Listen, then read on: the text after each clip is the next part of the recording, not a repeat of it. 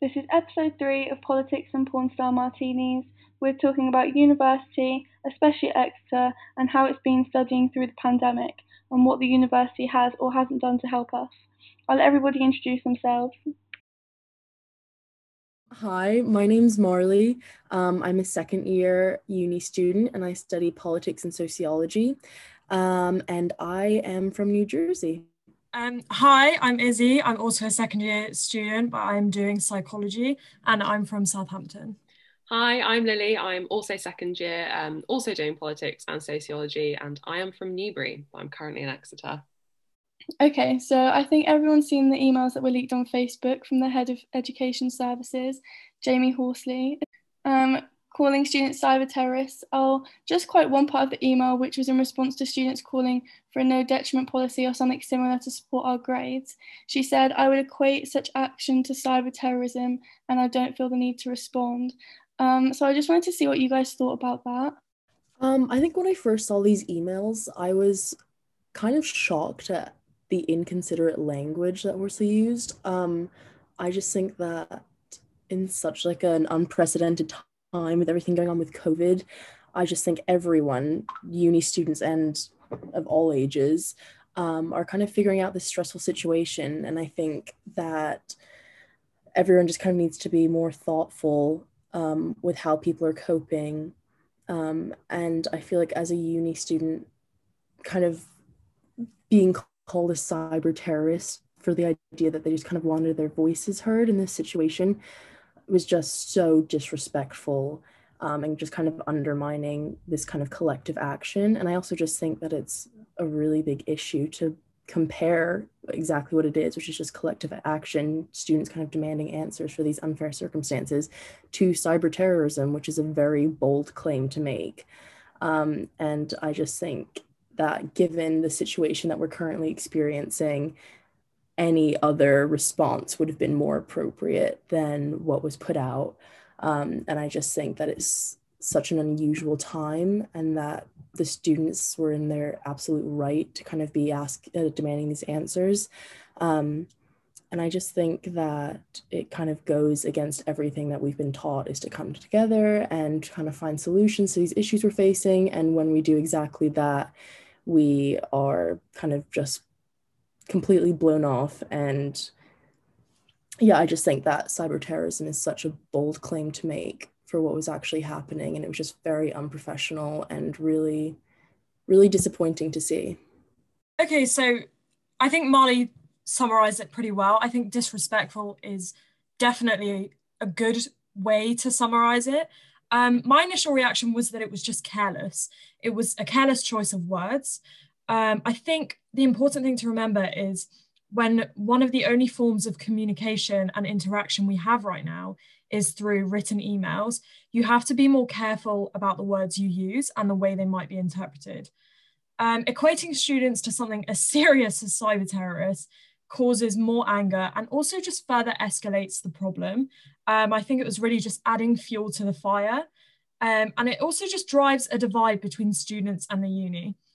So as Marley said, students now feel like what they say is being dismissed as actions far worse than what I think was just students trying to have their voices heard in what is such a difficult time to do that. Yeah, I think it just alienates students and it kind of makes you think, what's the point in speaking up just to get shot down? Obviously, students are unhappy at the moment. I think a lot of people were probably unhappy with the situation that they have been placed in. But I think the email process just didn't deserve the labeling that it got. And as I said, just added fuel to the fire. I mean, I think Izzy and Marley summarised it quite well, but yeah, like they said, it's generally just quite belittling. The emails people wanted to send were intended to more open up discussion and like show support for student representatives who have already been making all of these points. Though it's also really like the only way we can communicate right now. Like there is literally no other way for us to contact people at the university other than email.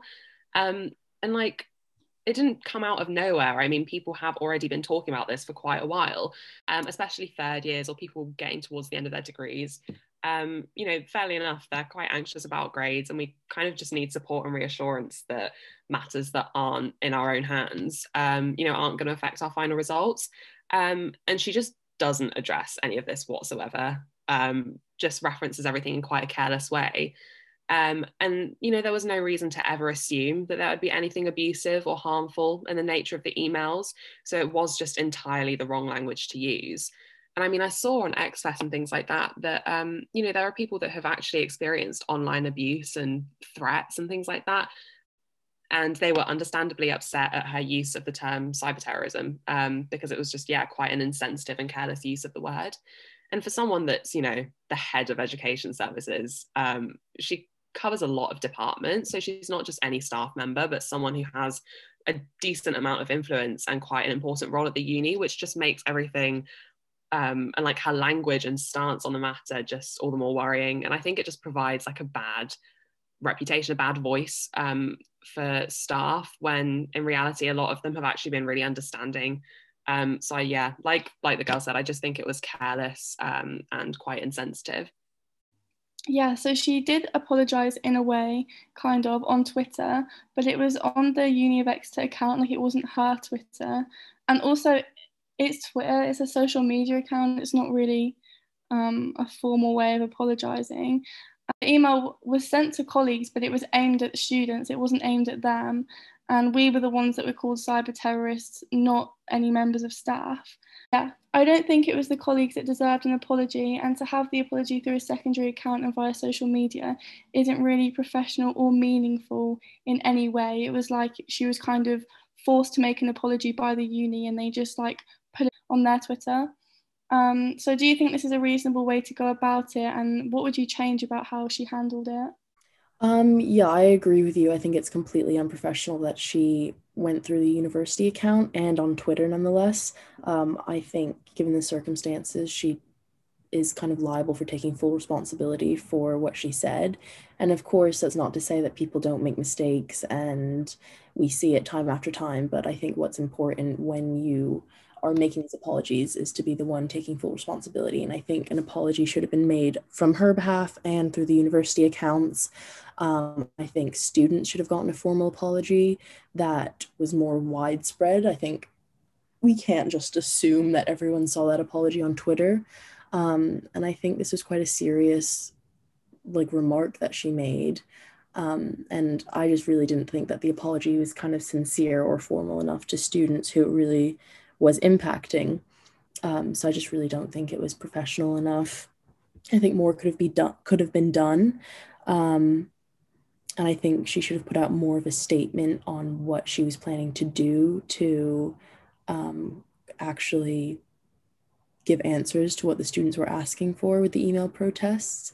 Because if it was such a widespread thing that she was able to call it cyber terrorism, then obviously it's an issue that should properly be addressed. So I absolutely think more should have been done in forms of apologizing. Yeah, so I don't think it was a reasonable way to apologize at all.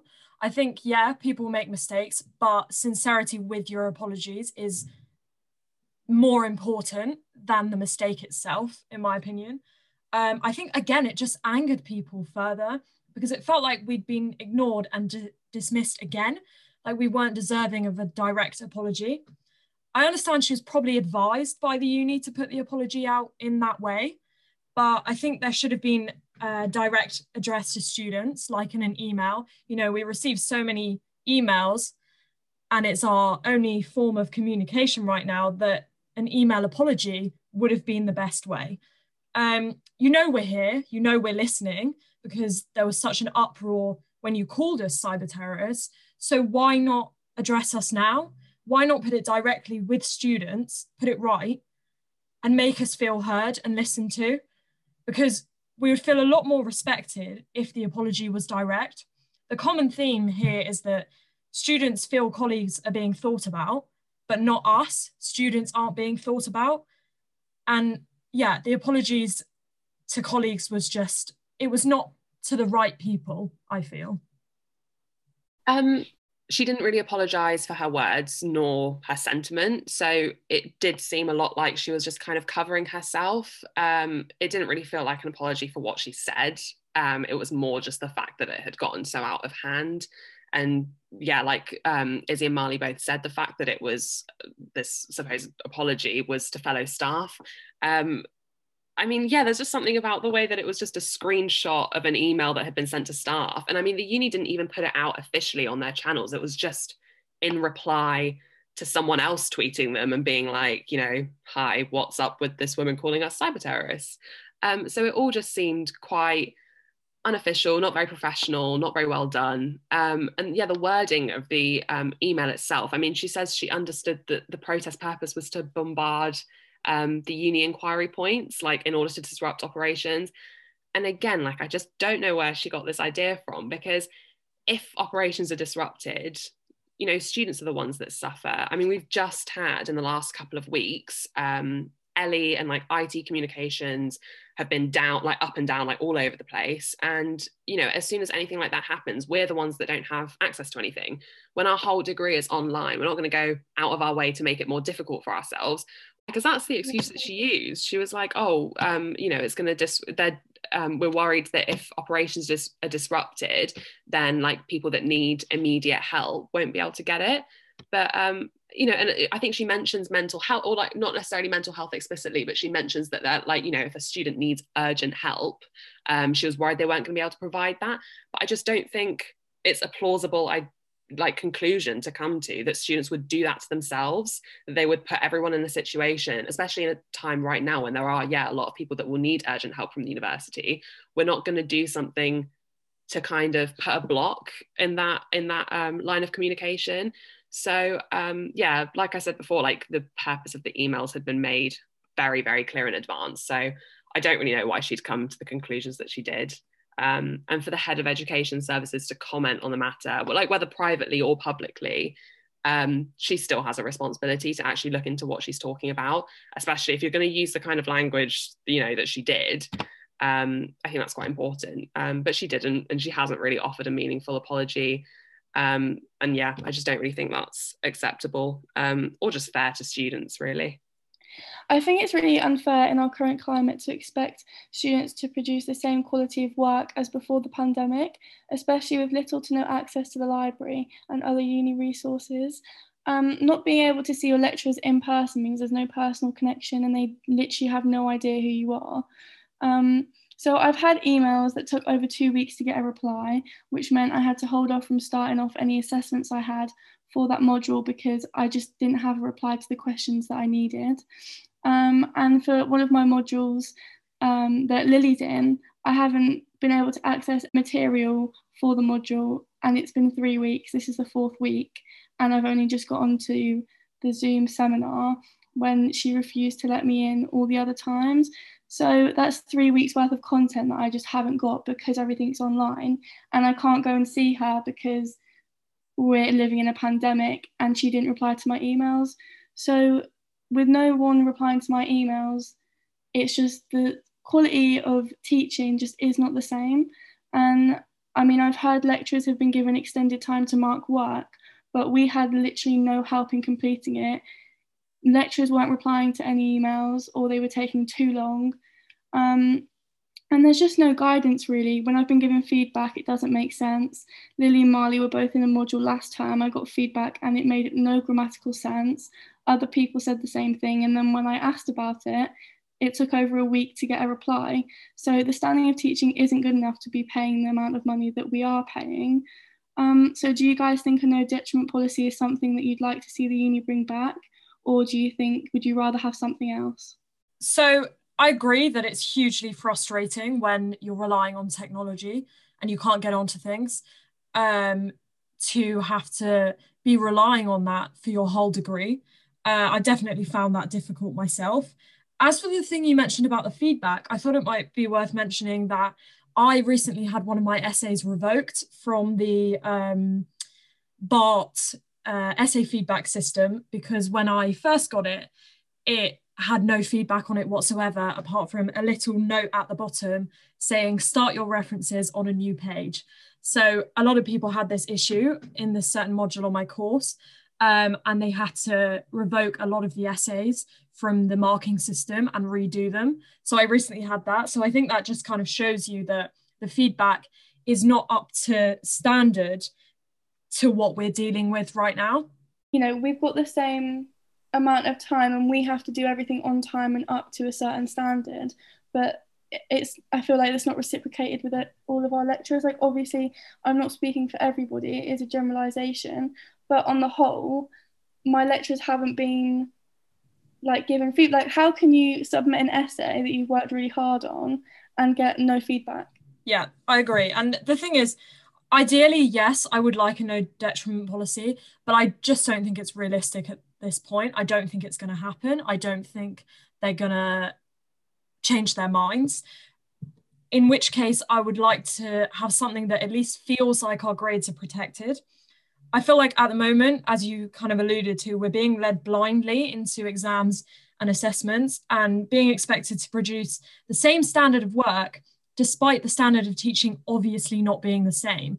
And you just can't make the standard of work the same over Zoom. It's just never going to be the same. I think what is also being forgotten is that last year, although the idea of lockdown was new to us, we had actually had in-person teaching all year. So if anything, we were still prepared for the exams because lockdown actually hit at a point where, with the exception of 2 weeks of our term, we had had all of our teaching in person at a good quality. But this year, I personally have been on campus twice, each for 1 hour sessions, which were not main lecture content. Some people haven't been on campus at all. So I feel like I'm lucky to have even been on campus twice. The quality of teaching over Zoom, as I said, is not the same. So I think some sort of policy needs to be in place to empathise with this, because it just feels like students aren't getting the empathy that they deserve.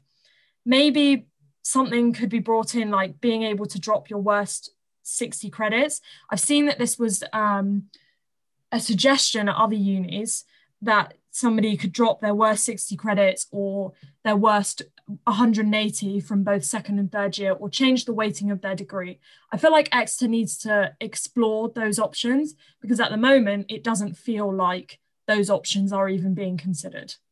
Yeah, I think, like Izzy said, I think all people really want is some kind of grade protection, just as an acknowledgement that teaching this year isn't the same. And I think I worry that a lot of staff think that, you know, people are saying that as a kind of, oh yeah, they're not doing as well, or they're trying, and we get that.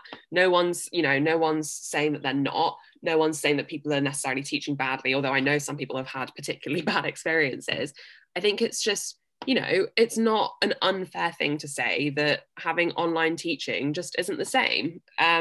Not necessarily anyone's at fault for that. That's something that really can't be helped at this point. But unfortunately, you know, that's what it is. So we need some kind of acknowledgement of that. We need some kind of protection. I mean, I really feel for third years. Like, I can't imagine, you know, being in third year, having 60% of my degree be based on a year where you have, I mean, I was talking to some friends in third year yesterday, and they have 2 contact hours a week, 3 contact hours. You know, you're writing dissertations, things like that. And it's just, you know, support and things like that. It's not really the same this year. So I just think people need an acknowledgement of that. And obviously a no detriment policy would be kind of the ideal way to provide that protection. But like, as he said, don't really see that happening at the moment. It doesn't look like it's going to happen. And I mean, they have brought in a no disadvantage policy, but there's just so much confusion around that, and people are understandably quite dissatisfied because it really doesn't provide the same amount of protection as last year's no detriment policy, and which, like Izzy said, we had a lot more in-person teaching last year. So yeah, I just think there's a lot of confusion, a lot of uncertainty, and not really enough communication between the uni and the students, and actually taking on board what people are saying. And I think that's kind of something that we really need right now. Yeah, so what we expected to get out of university and what we're getting is just not the same. Obviously Lily said no one could have seen this coming, but when, you know, we're paying so much money for a service that we were promised but we haven't been given, it makes you question why we have to pay for it when we're not receiving what we were promised. If it was any other service, we would be getting our money back. So yeah, the university also told us to stay home and not come back, again leaving us without any resources we were promised, but also meaning so many students were stuck at home where they can't concentrate, or just in toxic households and unable to produce high quality work. It's just another way we were all being left to struggle with no help. And I think, especially with the government as well, we were told that we would be having contact hours at university, so everybody got their houses sorted. And then as soon as we get here and we're paying, I mean, my house are paying over £6,000 in rent this year, which is more than all of our maintenance loans. And I'm the only person living here, and I wasn't here for a month over November to December. The rest of my housemates aren't here, but we're all stuck paying rent, which is unreasonably high anyway because we're students, or because we were promised contact hours that just haven't happened. So I just wanted to understand the impacts of where you guys are living, because obviously everyone's in different places across the university. So yeah, I know Marley was stuck in New Jersey for quite a while, and has only recently just got back. But how was being at home? How did that affect you? Were you given any support as an international student with, because I know time zones are different, even I think it's about 5 hours difference for you, but there's even people completely 12 hours behind. Yeah, so I'm going to start with Marley, who's been stuck in New Jersey until recently, and how it's affected her being at home during term time, and if she's been given any support as an international student with time zone differences, and how it's affecting your work. Okay, so I am an international student, and I was in the US. I went back to New Jersey last year when we got put into lockdown in March, and I stayed there all summer. And I think what's really frustrating is that over the summer, we were finally contacted by the university and told that there would be some form of blended learning throughout the year. So of course I paid my tuition fees, I booked my plane ticket, and I came back to Exeter under these kind of false promises of blended and somehow in-person learning. And of course, upon getting here, I haven't gone to campus at all for any contact hours, which has been frustrating. And of course, I know we've mentioned before that no one could have seen this coming, and things are changing so frequently. It's not on the fault of anyone, but I think that the way that the university is reacting is on their fault. Because I would have considered maybe not coming back to Exeter if I knew that everything was going to be online. And so I think I'm already, as an international student, paying over double what domestic students pay. And on top of that, I've now had to add these kind of unexpected extra expenses, like flying back and forth every time there's a lockdown. And it's gotten to the point now where I went home actually for Christmas, which, I mean, I'm sure I could have stayed here, but I didn't really want to be alone in the house in Exeter for Christmas. So I wanted to be home with my family, and I stayed there to make my trip worthwhile.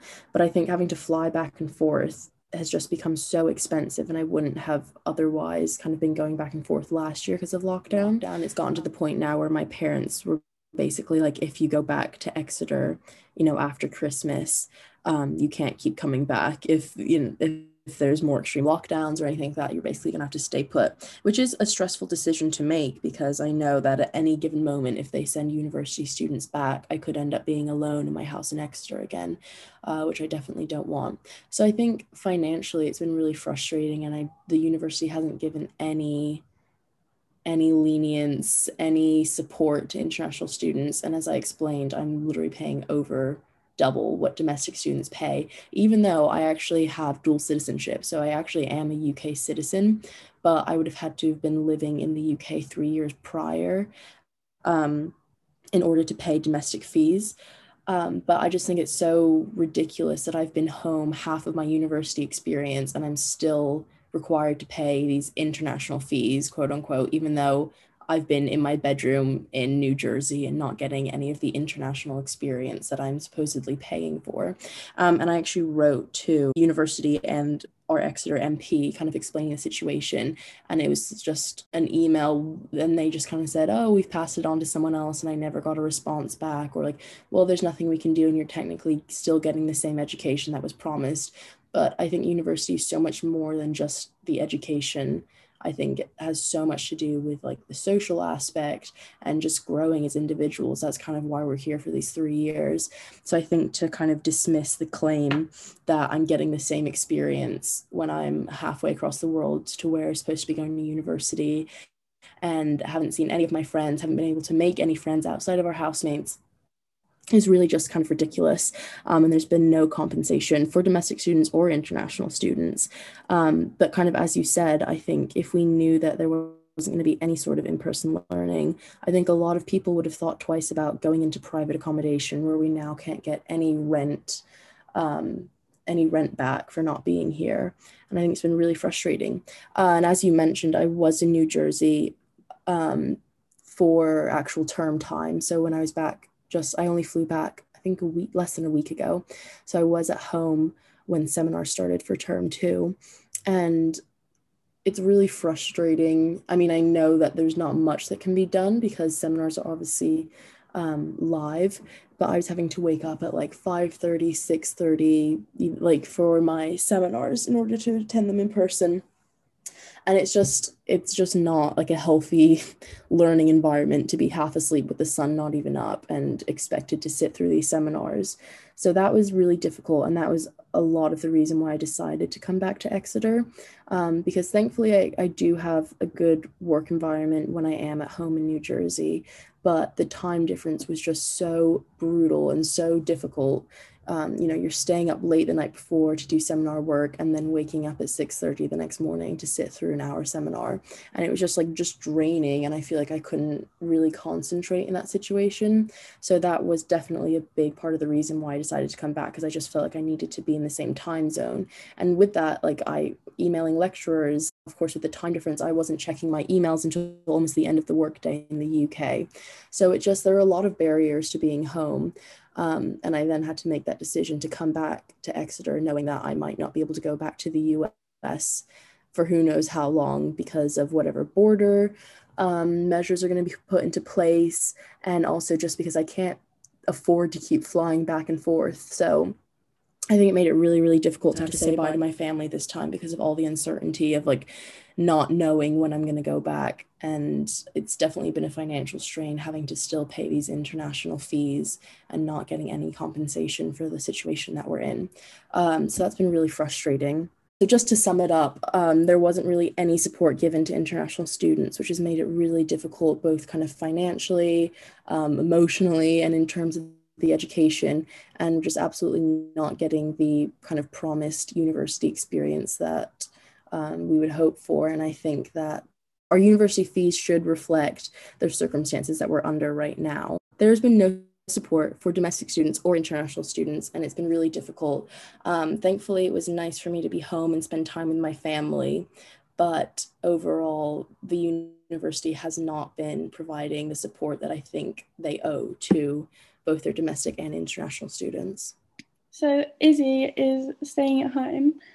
So I just wanted to see how your home environment is compared to your uni environment. I know a lot of people, including myself, and I think Lily as well, just don't concentrate as well when I'm at home. I know right now my mum works from home, my dad works from home, my sister is doing school at home, and if I was there, I'd be doing uni at home as well.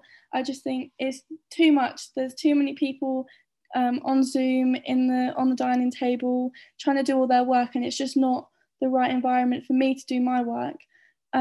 So I was just wondering, how has this impacted your studies, and why did you choose to stay at home, or did you feel like you had to stay at home during the lockdown? Okay, so personally, I feel very lucky with the home environment I have. Yeah, so I've been here since November, since the second lockdown. So I feel like I've settled into a routine now. But I know not a lot of people have the same privilege. I live with my dad and my brother at home. My brother's also a university student, so we're all working during the day, all of us on Zoom, which sometimes is a stress on the Wi-Fi, I have to say. But it's actually very quiet. It's quieter than my uni living. So for that, I am very, very lucky.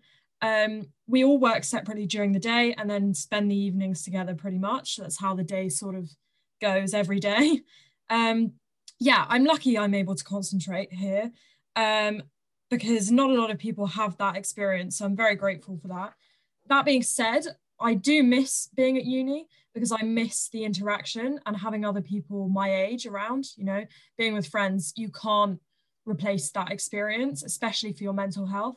But personally, I chose to stay at home. And whilst we are in a full lockdown, I think it's the best place for me. A couple of reasons why I chose to stay.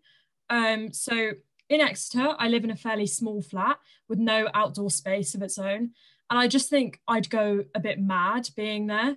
I love the people I live with, but I think given all the time with nothing else going on that we'd have together, we might all just get a bit on top of each other, especially in such a small space. Personally, I like my space sometimes. So that was one of the factors that made me want to stay at home whilst we're in a full lockdown. The second and probably main reason I stayed is a bit superficial, I guess, but effectively I have a home gym here. In normal times, I was going to the gym 5 times a week. It's a huge part of my life. And as I know, for many people, exercise is also incredibly important for my mental health. So whilst everything is shut in a full lockdown, including the gyms, I basically saw it like this. Why would I go back to a small flat where I have no gym equipment and the most I can do is a walk or a run or the dreaded home workouts, which just isn't enough for me given my normal time schedule, when I can stay home and continue training 5 times a week, keeping my mental health intact somewhat, and also keeping some kind of normal routine, which I think routine is really important at the moment because it's sort of the only thing that we feel like we have control of is our daily routine. And it just made sense to stay at home. However, I will say that it does not feel good paying £650 a month for somewhere I'm not even living. And for that reason, I do think there needs to be some sort of compensation for what we've experienced, but I can't see it happening. So you just sort of have to get on with it. But yeah, it really does not feel good paying all that money for somewhere that I'm not even using. Yeah, so Lily, like me, came back to live at uni, and students they just get exploited. That's just how it is. My landlord gets £36,000 for 11 months of just us living here, and our fridge got fixed last week, and it had been broken since the 1st of September, since we moved in. And we've just everything's gone off in the fridge: meat, milk, yogurts. We've had to freeze all of our meat. It can't go in the fridge.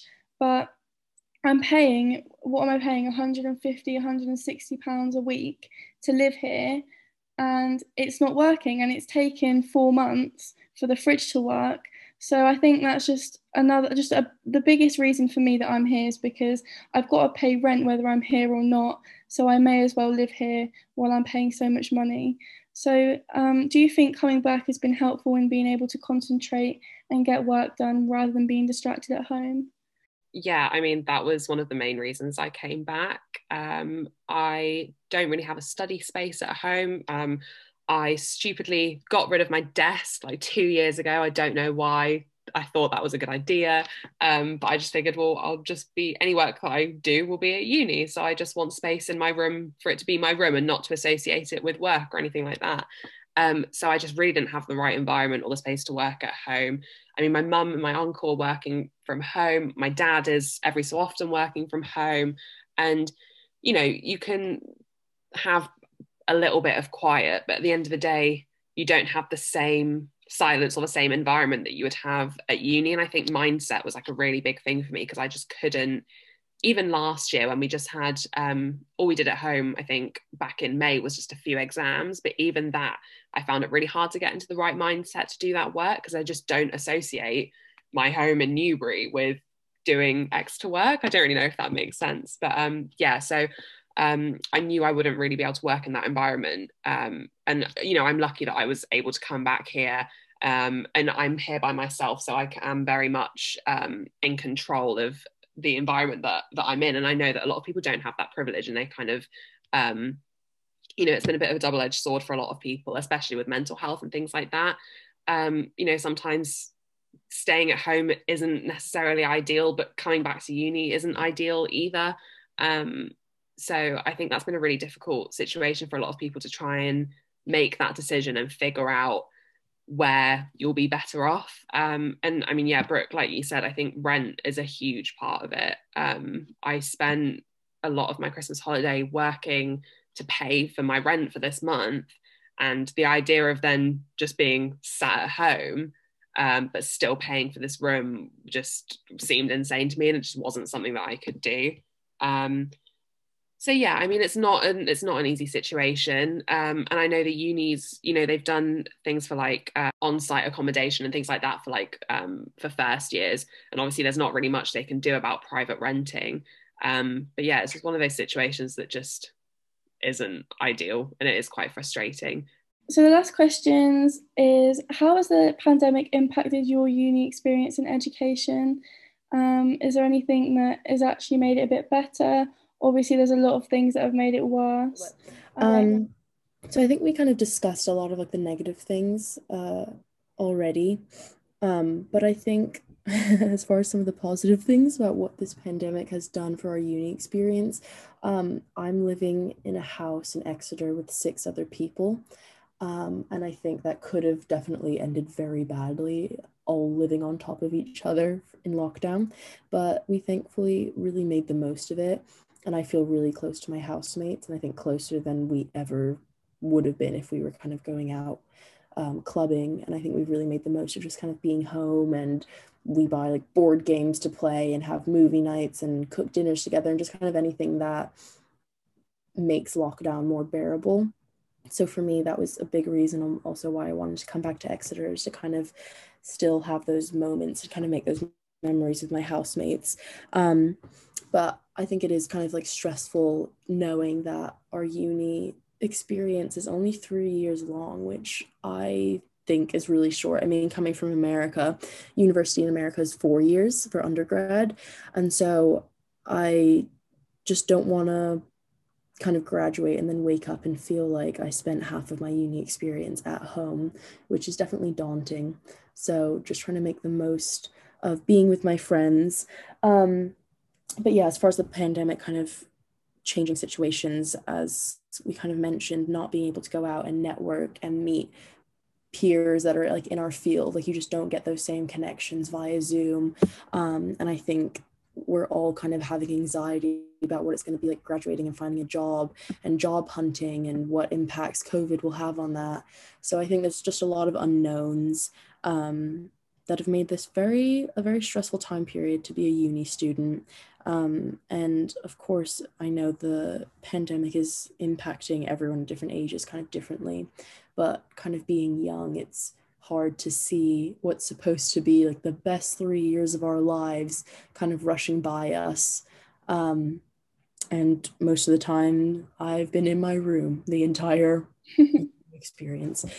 But yeah, I've been really trying to make the most of it with my housemates, and we were all kind of collectively saying the other day how last term weirdly was kind of like the best time we've ever had at uni, just because of the things we did together, and we just kind of tried to make the most of it since we couldn't go out. So as far as that, we're doing something right, I guess, but it is just kind of taking it day by day. And I think the situation we're in is definitely having an impact on everyone's mental health. Just kind of being in the same bedroom where my desk is and my bed is hard to kind of create that routine of living a normal life and studying all kind of within one room. So it's definitely been a challenge, I'm sure, for everyone. But as we kind of mentioned before, it has been nice, obviously, to be back with my family, even though I did not expect to be seeing my family so much throughout my uni experience. So I guess just trying to see the brighter things with everything going on, and kind of not taking anything for granted anymore.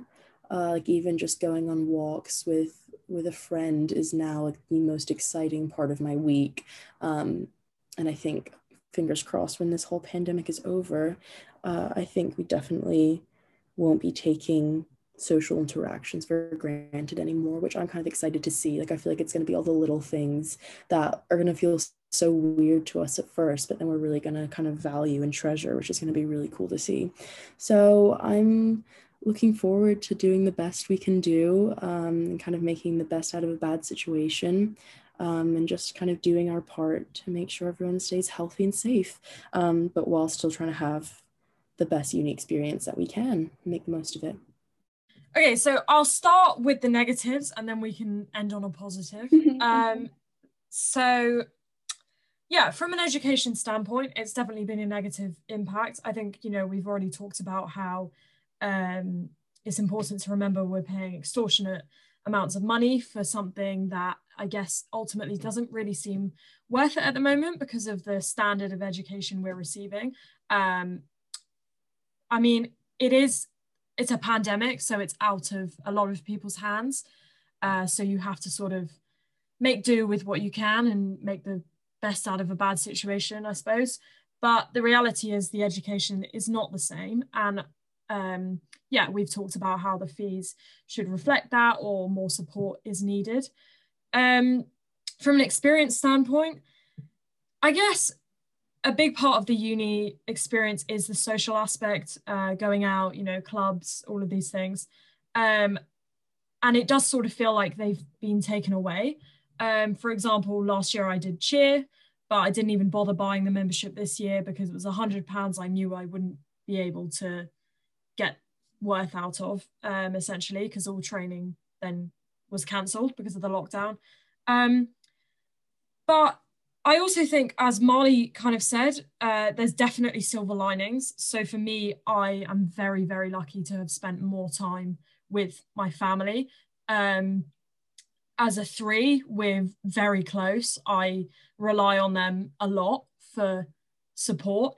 And I feel more than anything like this has given me just the best support system. You know, it kind of shows you where you can go for your support, which I think is a silver lining. It's important. And now I know, you know, if you got through this, you can get through a lot more than you thought before.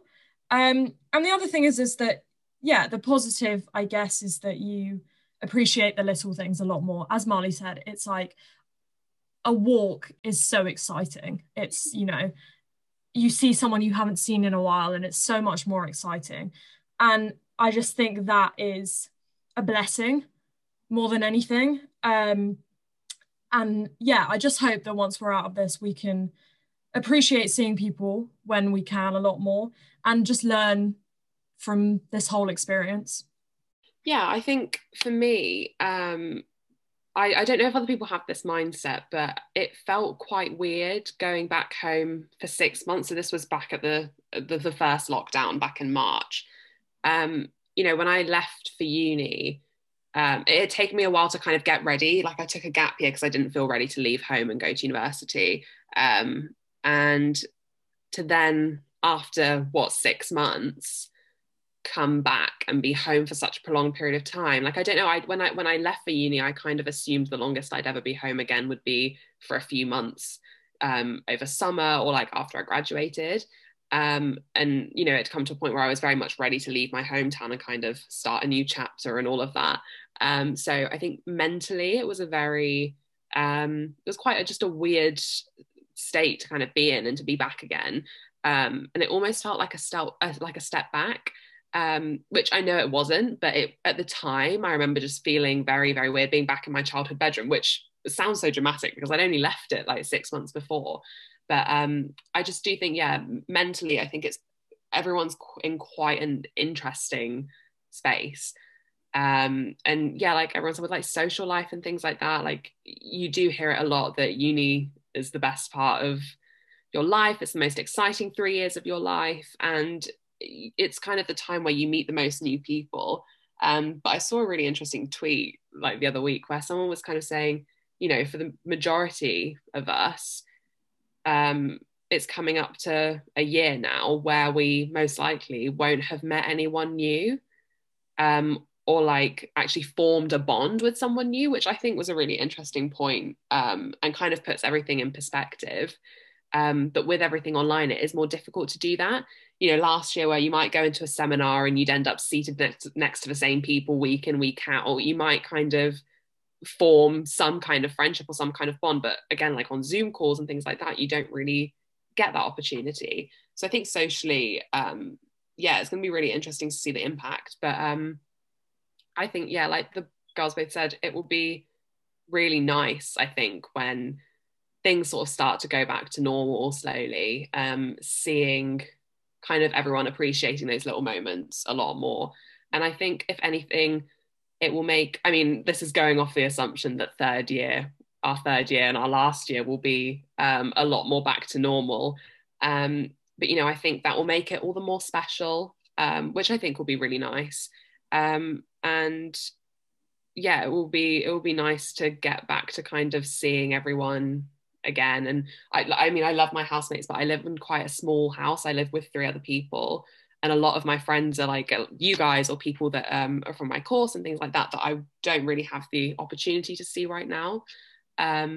So yeah, it's had an interesting impact, I think, on our university experience. You know, like we've said, there's been a lot of negatives, but I think like Izzy was saying, like we've all got a lot to learn from it, about kind of our own resilience and our own independence and things like that. But yeah, I'm very much looking forward to kind of getting back to normal, as I think everyone is.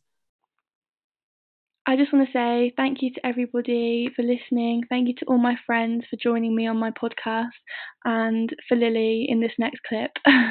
Thank you for having us, Brooke. Thanks for being the best podcast host yeah, ever in the Southwest.